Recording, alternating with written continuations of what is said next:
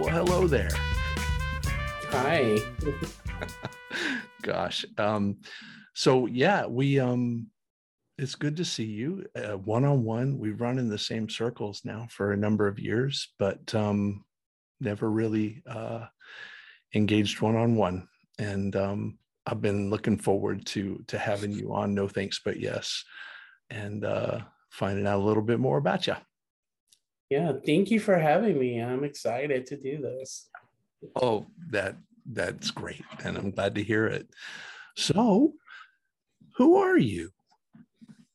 Who am I? I'm Shauntelle. My name is Shauntelle. Use she, her pronouns. I am the executive director of an organization called Peters Place RVA. I am a person in recovery, but more so, I'm just a person. I'm a person who lives life and enjoy life, and um, I'm an advocate about a lot of things, but specifically rights for LGBTQIA plus individuals, specifically trans-identified folks, because I do identify as trans, and and that's just who I am in my life. But um, I'm more than just that, and recovery, and I'm glad that I'm able to bring that in spaces that like recovery is just not who I am only. It's not the Mm, only identity that I hold. And honestly, I don't want to make that, to me, I feel like recovery is not an identity, it's just a part of my life. indeed, indeed. More than anything, you are a person, you say. You're a person in recovery.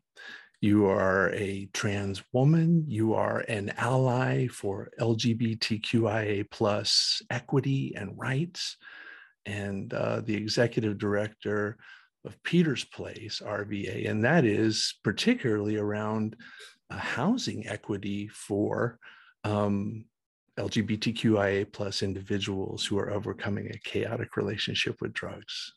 Is that Right. right? Yeah. Okay. Yep. Definitely. Nailed it. Far out. Well, Awesome. I'm glad that I'm glad you're here. So we ask everyone, you're a person in recovery, and there are many expressions of what recovery is or what recovery means to people. And I ask everyone, and so what is recovery? For me, I feel like recovery is my definition of recovery for myself is striving to have a better quality of life. It's about enhancing my life, becoming a better person, and living a life that's full of quality, love, and care and fun. I like it. I like it. It sounds like the human journey. Yeah. Right on, and joining that journey in your authentic fashion. And recovery sounds like a personal experience for you, and I dig it. I dig it a lot. So tell me a little bit more about Peter's Place. Yeah. So Peter's Place is a LGBTQIA plus specific recovery organization. Right now, we focus on just recovery housing and advocacy work. And so within that scope, we do trainings around how to support LGBTQIA plus people in recovery, how to make your recovery space more inclusive to this community. And and also we do a lot of things around equity and justice and racism in recovery spaces and how they show up, but also how to work towards building a space that's not grounded in white supremacy. Let's just say it Right like on. that, right? Yeah. And Yes. that's kind of who we are and where we're at, and we're constantly expanding and growing. But right now, most of our work is around housing. Right on. Right on. So you're doing the work to create that equitable space to address the white supremacist underpinnings that of the inequity in this space, but you're also helping other folks to help navigate doing the work as well. Right. Yeah. Because for me, when I got into recovery and I wanted to have access to housing, there was no access to housing for me and my identity. So, in order to have a safe space, or what will be considered a safe space um, in recovery, to have that structure, to have that support in recovery housing, I had to leave my personal identities outside of the door. I had to hide who I was. I had to live in spaces that were not built for me, but also had to be in harmful spaces where, there was a lot of comments and jokes and things like that about folks who lived in who are a part of this specific community. So I And felt like it was a need for me to build housing, to provide housing, because I didn't have it. And I didn't want other folks to experience what I experienced. But also, just like I was getting calls from folks or meeting folks who were part of the trans community specifically, who wanted access to recovery housing and couldn't get that, and didn't have access to recovery housing, and didn't have a place that would take them because of their identity. And I just got tired of that. And it was like, well, these people are not going to do it. Then someone has to do it. someone has to do it. Mm-hmm. It not having a safe space to live in early recovery is an added challenge that simply should not exist. Having unsafe space, you successfully navigated that, whether it is through some outside support you had or some innate resilience, but you feel called to not having to have folks fall in those same pitfalls that you had to navigate. I think that's beautiful. Sounds like you've found a lot of purpose in your life right now. Right. Yeah. People need access to sustainable housing, right? Regardless if they're in recovery or not. That everyone, let's back that up. They deserve to have sustainable housing. Right on. Everyone deserves to have safe housing, right?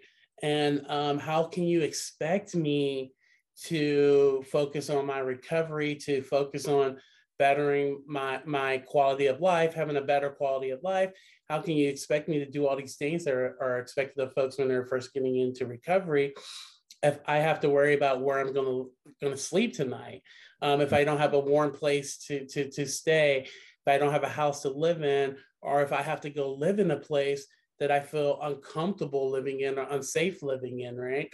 I can't worry about doing all these other things, and I don't have a place to live, right? I believe in the housing first model. I believe in you house people first and then you work on other things, right? Because someone can't be successful in all these other things. They can't worry about going to a recovery meeting or going to a therapy appointment or going to IOP when they're constantly sitting here worried about where my next meal is going to come from. Where I'm going to sleep at tonight. How can I take a shower? How can I do these things, right? When you have all these things going on in your life and you have to worry about those things, there's no way I'm going to focus on going to a recovery meeting or how to not drink tonight or how to not use the drugs. Right now, I'm trying to worry about where my next meal is coming from. So I believe in housing people, getting them the basic needs that they need. So at least some of that stress can be taken off of them, and then kind of work towards doing these other things. That makes so much sense. And it is some best practice that is being embraced in areas not fully embraced. We have a bias against that. I was complicit in that system, coming from a place of privilege where though I had high problem severity and high problem complexity in my early recovery, I did not have the added burdens of housing insecurity or lack of transportation or lack of familial or community support or the added layers of the color of my skin or my gender identity. Yet I became a clinician who uttered the phrase, well, if I can do it, you can do it. So why don't you just come and do it? And it's a point of clinical humility to acknowledge that, but also to try and promote the work to get that changed. And I very much support housing first and equitable housing first, and acknowledging the added layers of barriers that very diverse people face. And we've had a one treatment size fits all and one recovery definition fits all for so long in this country. And you have been an important voice, and at times maybe even considered a gadfly by some folks. Yeah, keep reminding them that we're not there yet. And I've dug that the most. You've done something that I learned from the first time I met Tom Hill. He said, comfort the disturbed and disturb the comfortable. And I think that that's something you do in good practice. Awesome. Thank you. Well, you're welcome. I guess, yeah. Right on. What you talked about Peter's Place, and folks can find that on social media. They can find a website. It is housing, but it is also technical assistance as well. Yeah, we do a lot of training around like equity and justice and different things like that, and inclusion. And housing specifically for the LGBTQ community who are seeking recovery support. Oh, wonderful.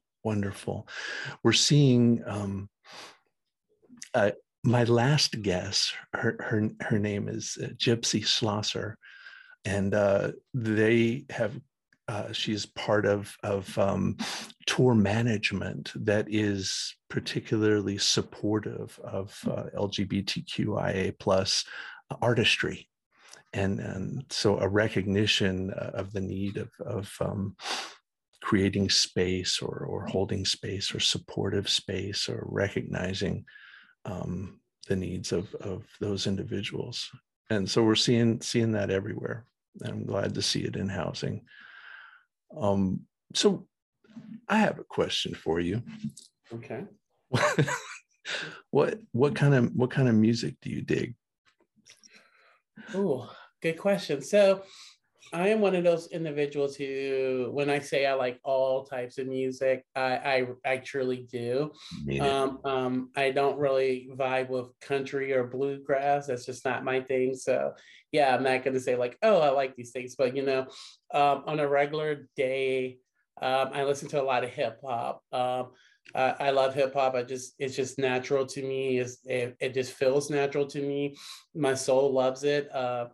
So I listen to a lot of hip hop, but sometimes I do have some other music that I throw into the mix. And usually like when I'm riding in a car and I have my little like playlist going, it's so many different genres of music just popping up, and whatever feels good to my soul that day is what I listen to. Mm-hmm. But my soul always resonates with hip hop. Right on. I think music is good medicine. I think music ought to be part of everyone's life. I don't want to impose it on folks, but it's been part of my recovery from the get-go and part of my life. Cool. So the music question, but what do you, No Thanks But Yes features chill conversations with splendid people who have overcome a chaotic relationship with substances via many pathways. But what we also what I also like to do is I like to show, the joys of living in recovery, and that it's not always a trudge, that we're out there having fun. And we see a lot more of that on social media now. Tell me some, if you care to, some about the joy of your life. What do you do for fun? Oh, the joys of my life. What is fun these days, right? Like, gosh, right. I wish I knew how to have fun. Stay so busy with like running this organization and doing these things that like, gosh, what is fun? And also you throw the pandemic on top of it. It's just like, Cool, but no, things that I do for fun. So like something I have gotten into a lot recently was playing video games, right? Going back to that and just enjoying it. I'm really enjoying playing my Nintendo Switch. Mario, like Mario Kart, Party, and things like that. Yeah. I'm really enjoying it. Also like basketball, like sports. So like I play a lot of like, well, not a lot. I'm not gonna act like I'm really good or I'm expert in this, but I enjoy playing like 2K and things like that, right? Right on. I'm really allowing myself to just be in the moment and play some video games and just chill. To me, right now, that's fun. Like being able to do something, being able to enjoy something, but also not put myself at risk for like the current pandemic and things. So just Right on. chilling in the house, playing video games and watching uh mindless stuff on TV. Oh yeah. Yeah, No, hey man, I dig it, and I don't beat myself up over it. not at all. Rediscovering new shows all the time, and started this podcast as part of pandemic, joy, and how do I express myself creatively, and how do I continue to meet with people, going to more diverse mutual support meetings, all recovery meetings. Harm reduction works is a new one I'm really been digging on, going to. And we've got this outfit out of Western North Carolina called Seek Healing, and you should check them out. Yeah. We have some connection meetings that are really groovy, so trying to stay connected with people. I've been eating a lot though too, and it's been medicine, and it's been joyful, but I'm trying not to beat myself over that, but it's yeah. But we're humans, right? Like we can't beat ourselves up for being human and enjoying things or finding Yes. pleasure and stuff, right? That normally we might not, because we're also experiencing a pandemic and Yes. experiencing continuous trauma. And it's okay. It's okay to be kind to yourself and to allow yourself to experience things and not say like, oh my God, like normally don't do this or this is a problem. Just like it's here and it's working today and it's being in the moment and Yeah. allow it to work. First of all, we're human, and that's how you started this. That's a great callback, and I love it. Um, so I want to get back to barriers and inequity experienced by various groups of individuals, but particularly LGBTQIA plus individuals and youth. Why do you think that these barriers exist, Shauntelle? Oof.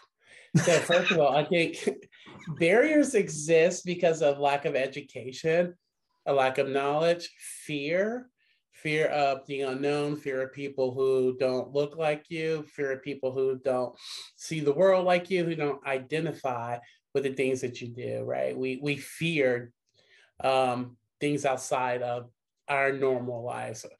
Um, and also, I think, a lot of those barriers exist out of folks wanting to have power, Mm. right? Positions of power. If I can put a barrier in place to keep you in a certain place, but it's going to give me a lot more privilege to have power, success, financial stability, then in some cases for some folks that's the way to go, right? Mm. Um, and the barriers go on and on. So some of the barriers are a lack of access to things that people take for granted, like access to a bathroom, right? That's a barrier. And that's a barrier for a lot of folks in this community, having access to a bathroom in public spaces, right? Out of fear of a lot of things, right? Having access to housing, to safe, secure housing, right? There's a fear of, for some folks, even going into homeless shelters because of the rules and the regulations and where they will place people and put them in harm's way. And folks are scared. Like if I have to choose between trying to find somewhere to sleep on the street that I won't be harmed, than going into a shelter where I know that I probably stand a chance of either being physically or sexually abused in that space, I'm going to live on the streets. So there's barriers to housing and stuff like that, barriers to medical care. A lot of individuals don't understand. A lot of individuals are not knowledgeable enough to treat folks with different Mhm. um, identities and what they are used to. And some just don't care to. And there's a lot of discrimination, you know, lack of access to jobs, discrimination around being hired, discrimination around just accepting people for who they are and respecting them for who they are, Mhm. lack of access to higher education, because as we know, there's a lot of barriers in place for marginalized folks and from folks from poor communities or lower income families or communities to actually access higher education. And the barriers just go on and on and on, right? Indeed, Um, indeed. and it's sad. It's sad that like we are where we're at in 2022, that 2022. folks are still battling to just have the basic rights as other folks. Yeah. Barriers to the basic rights that other folks take for granted throughout the entire spectrum of our life. And for speaking of mental and substance use issues in particular, treatment initiation, recovery maintenance, recovery housing, thriving in recovery, getting a job, going to school, everything, bathroom, safety, and at its root, fear of who is different, that which is different, and some motive of the retention of power and privilege. Yes. Wow, you painted a very clear picture of the barriers and philosophically what is at the root of these barriers. Sounds like there's a lot of work to do. Yeah. To dismantle those. Lack of education needs to happen. Power and privilege, sounds like there's a lot of people in power and privilege that need to admit that they possess power and privilege, and then the creation of additional resources for folks. That's a lot. I mean, that's a lot of work, and oftentimes we'll see that work placed squarely on you. Right. You do the work. Yeah. You educate me. You Yeah. create the resources, and advocacy is a marathon, not a sprint. Right. This is personal, but self-care is an individual thing. I did ask you about what you do for fun, Right. but Mm-hmm. from a self-care lens, how do you Yeah. stay in the fight, Shauntelle? Whew, good question. So for me, right, when I look at the idea of what self-care is and what that looks like and how to explore that and to take care of myself, right? When I think about care or self-care, I'm thinking about caring for myself, right? In whatever manner that is. And for me, self-care, it's not about, and that's just me personally, it's not about like, taking free time to go set out in a beautiful garden and read a book, or doing all these things, meditating for an hour, or going to, like, those things are cool and they work and they help me sometimes, but like for me, self-care is more so taking care of myself in the aspect to making sure that my life is good, right? So self-care for me is making sure that I wash my clothes on Sunday, so that Monday I'm not like waking up in this like frantic state because I don't have what I need, and I'm stressed out and I have to be somewhere at a certain time, and all these things just piling up to make me upset or stress me out, right? It's about telling myself, take that time to go and clean your car out, so you're not freaking out when you go on this trip and your car is a complete mess, and it's going to stress you out, right? It's about doing things to alleviate some stress in my life, right? It's telling myself to, you know, you have a little bit of free time, why not clean your house so that at the end of this week when you're just completely busy, you're not freaking out or stressed out because your space is not clean, because that stresses me out to be in an unclean space or a cluttered space, right? So for me, self-care is like doing things I need to do to care for my well-being, as far as my mental health and things like that, but also alleviating things in my life that I'm not stressing myself out even more than what I already am. Yeah.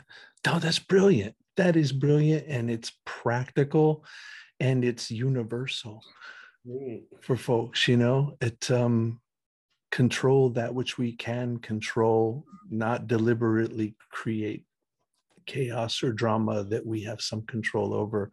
Man, I can so relate to the peace that an organized space or a closet full of folded clothes and a drawer full of warm socks. That's great. Thank you. And along with meditating by the river. Yeah. That's And great. things like that are good. And those things do help. And Sure. God, they relax me. And sometimes it's just, going to get my nails and stuff done, because those things make me feel good about myself, and it gives me time to relax and stuff. But also I know sometimes it's just, going to that therapy appointment. So, I can feel good the next day, or just I'm in a good space now, but let's go to this therapy appointment. So next week, when I'm not in a good space, I have those tools there to help me through it, right? That's self-care investment. You're investing in next week. Man, Shauntelle, that's solid. And honestly, that I've asked everyone, about wellness, and no one has said that yet. And I think this is the advice that has resonated most with me. And so you've helped me. I'm gonna probably, hopefully, in the moment, maybe I won't, and I'll, hopefully, won't pay the dues too bad next week, but we'll try. Well, we've talked about, kind of how we met and who you are and what recovery is to you, what you're passionate about, what you do for fun. And I always end with some kind of, message. If you're up for it. You've already sent lots of messages that in and of themselves are succinct and clear and calls to action. But do you have a message that you want to leave folks with? The millions of viewers of this. My message is to be kind to folks, to be kind to yourself, show up for people. If you're going to do something, do it. If you say that I'm going to stand by something, stand by it. Action means a lot more than words. And just be gentle with yourself. We all make mistakes. You're going to make mistakes sometimes, and you're going to mess up, but it's what you do after that mistake happens that what really counts and matters. And just be gentle with yourself, because no one's perfect, and we're going to mess up, and allow yourself the grace to mess up and to learn and change. Right on. Back to the human experience. We're humans. Allow yourself to be human. Be gentle with yourself. Be kind. Show up. Right. I love it. Great message. Well, thank you so much for joining me, and I hope that we won't be strangers, for sure. Not at all. Cool.